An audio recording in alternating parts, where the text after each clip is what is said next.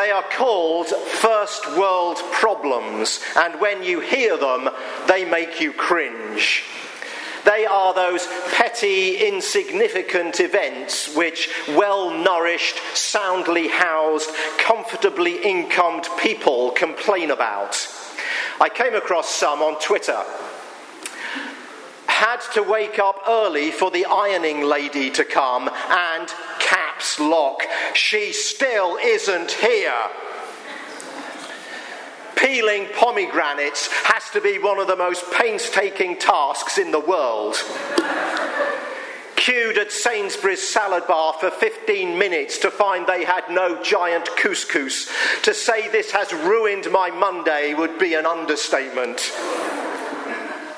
Have a paper cut on my index finger. Every tweet is agony, but I persist bravely.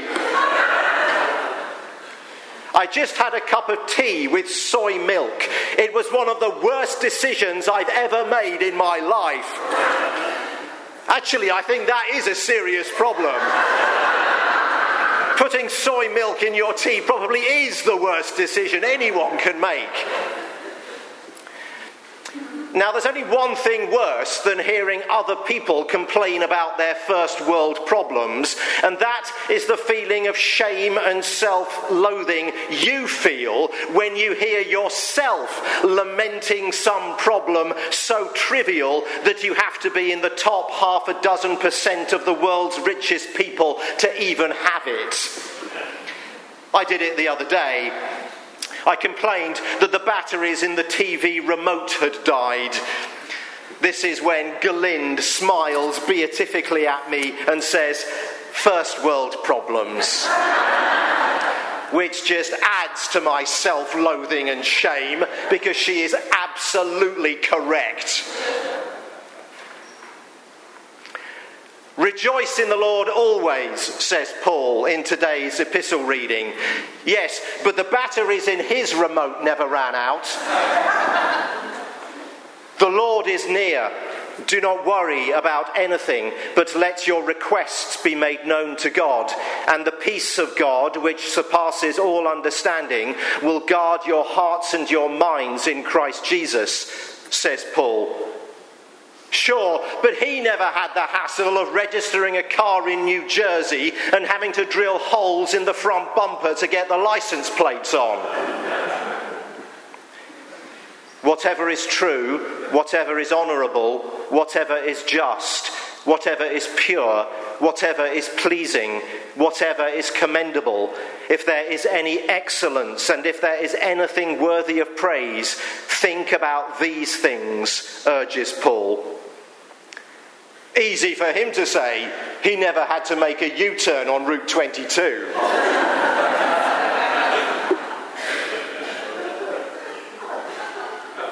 There are two types of people in the world. One finds obeying Paul and rejoicing in the Lord impossible. The other finds it painfully difficult, but through prayer and determination, they succeed sometimes. There are two types of people in the world. One has a mindset of scarcity and one an attitude of abundance. There are two types of people in the world. Those whose small vision and fearful hearts can only see what they lack, and those with fizzy faith and expansive hope who dream of what is possible. Those who look at their own resources and conclude, correctly as it happens, that they don't have what it takes to make it through and stay there. And those who go on from there to embrace the resources of God and say, why not? If you listen carefully, you can hear the voices of scarcity, or what Brian McLaren calls the tyranny of not enough. Some of those voices come from people around us, and some from within us. My faith is so puny, my prayer life so sick. I don't think that I could ever please God or be of any use to him. Close my spirit, there's not enough to go round. My church doesn't have enough money. We need to give less for mission, withhold our parish share, scale back our programmes, close the hole in the budget. There's not enough to go round. My nation doesn't have enough land or wealth to accept the refugee escaping a war zone, the asylum seeker fleeing persecution. Close the borders. There's not enough to go round. My heart is so broken, my tears are so many, my hope is so shattered, my vision so dead. I can never forgive, never dream, never thrive. Close my heart. There's not enough to go round. My life is so stressed, my mental resources so strained, my physical strength so drained. I don't have what I need to get through today. Close the world. There's not enough to go round. My cross is too heavy, my illness so crushing, my loss overwhelming, my relationship beyond broken. Close my eyes. There's not enough to go round.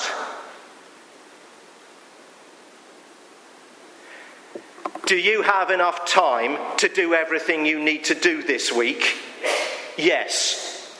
Do you have enough energy to give your attention to the person who needs it this afternoon? Yes. Do you have enough patience to sit in another traffic jam, stand in another post office queue, cope with a noisy child for another 5 minutes? Yes, yes, and yes. I say yes confidently on your behalf, not because I believe you are a godlike being with superhuman levels of mental and spiritual resources, although you probably are, but for two other reasons. One, Scripture tells me so. The Apostle Peter says in his second letter, God's divine power has given us everything needed for life and godliness. Has given, past tense, everything we need for our lives. And the other reason I can be confident that God has given you all you need is my own experience. 25 years ago, I stooped next to his crib, looking down into his warm nest, watching his tiny chest gently rise and fall. We had transformed the spare bedroom into his nursery, impatiently biding our time, waiting for this very night. His second night on earth, his first in the place he would call home. Oh, the deep sleep of a newborn baby. Is there anything so tranquil, so serene, so perfectly blissful in all of God's good creation? A spotless new mind, untainted by fear and hate. Eyes that have not seen violence, ears that are strangers to the sounds of anger, a nose that has yet to smell the decay of dreams, lips that have never twisted the truth, hands that don't know how to slap. Alex was one day old. One day. Just the latest of God's miracles in this universe of wonder. And yet, as I brooded in the silence, I carried a heaviness in my heart. I was there not just to pay homage to this bone of my bone, this flesh of my flesh, not just to worship and adore at his bedside. I was there to confess, a shocking confession.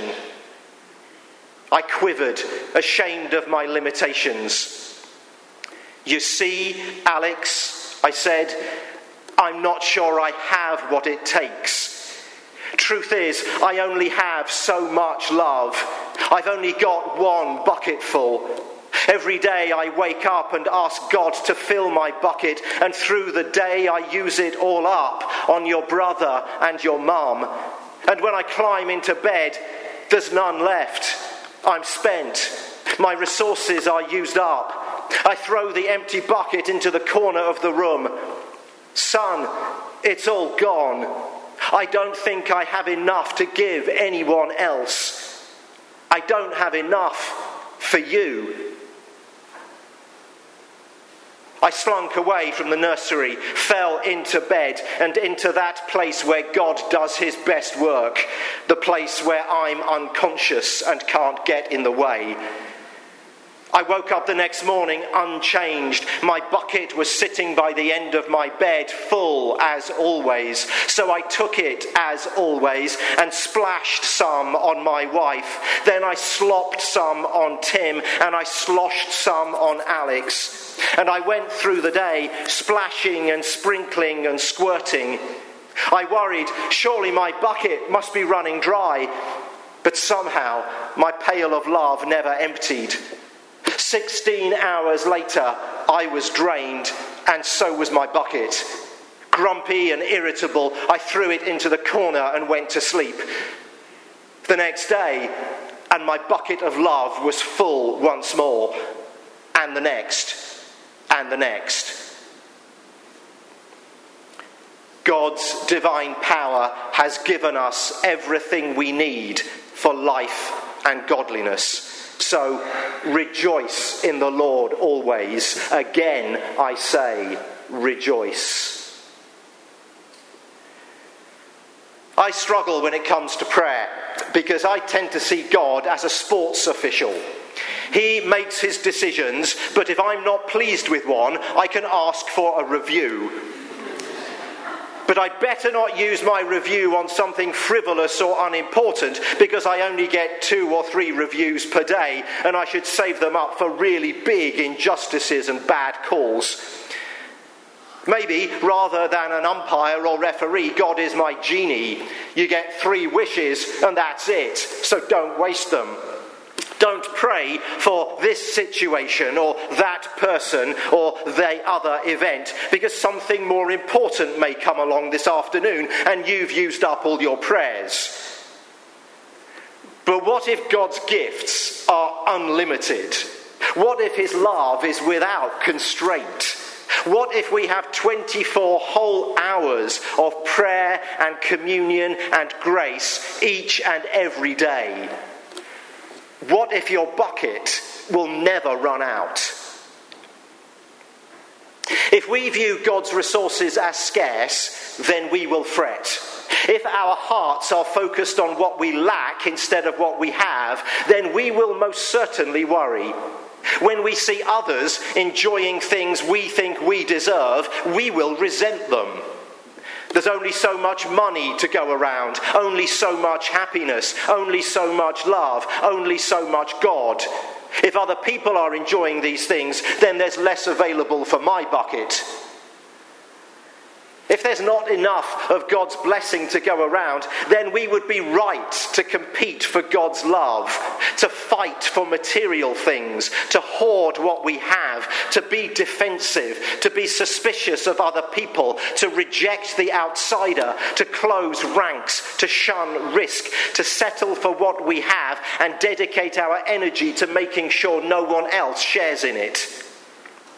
What small minds, minuscule hearts, deformed and suffering spirits we endure when we focus on what we lack instead of rejoicing in what we have. I read some advice about taking risks. It said, don't ride in automobiles. They cause 20% of all fatal accidents. Don't stay at home. 17% of all accidents occur in the home. Don't walk on the street or sidewalk. 14% of accidents occur to pedestrians. Don't travel by air, rail or water. 16% of all accidents happen on these. However, only 0.001% of all reported deaths occur in church. You've made a wise decision this morning.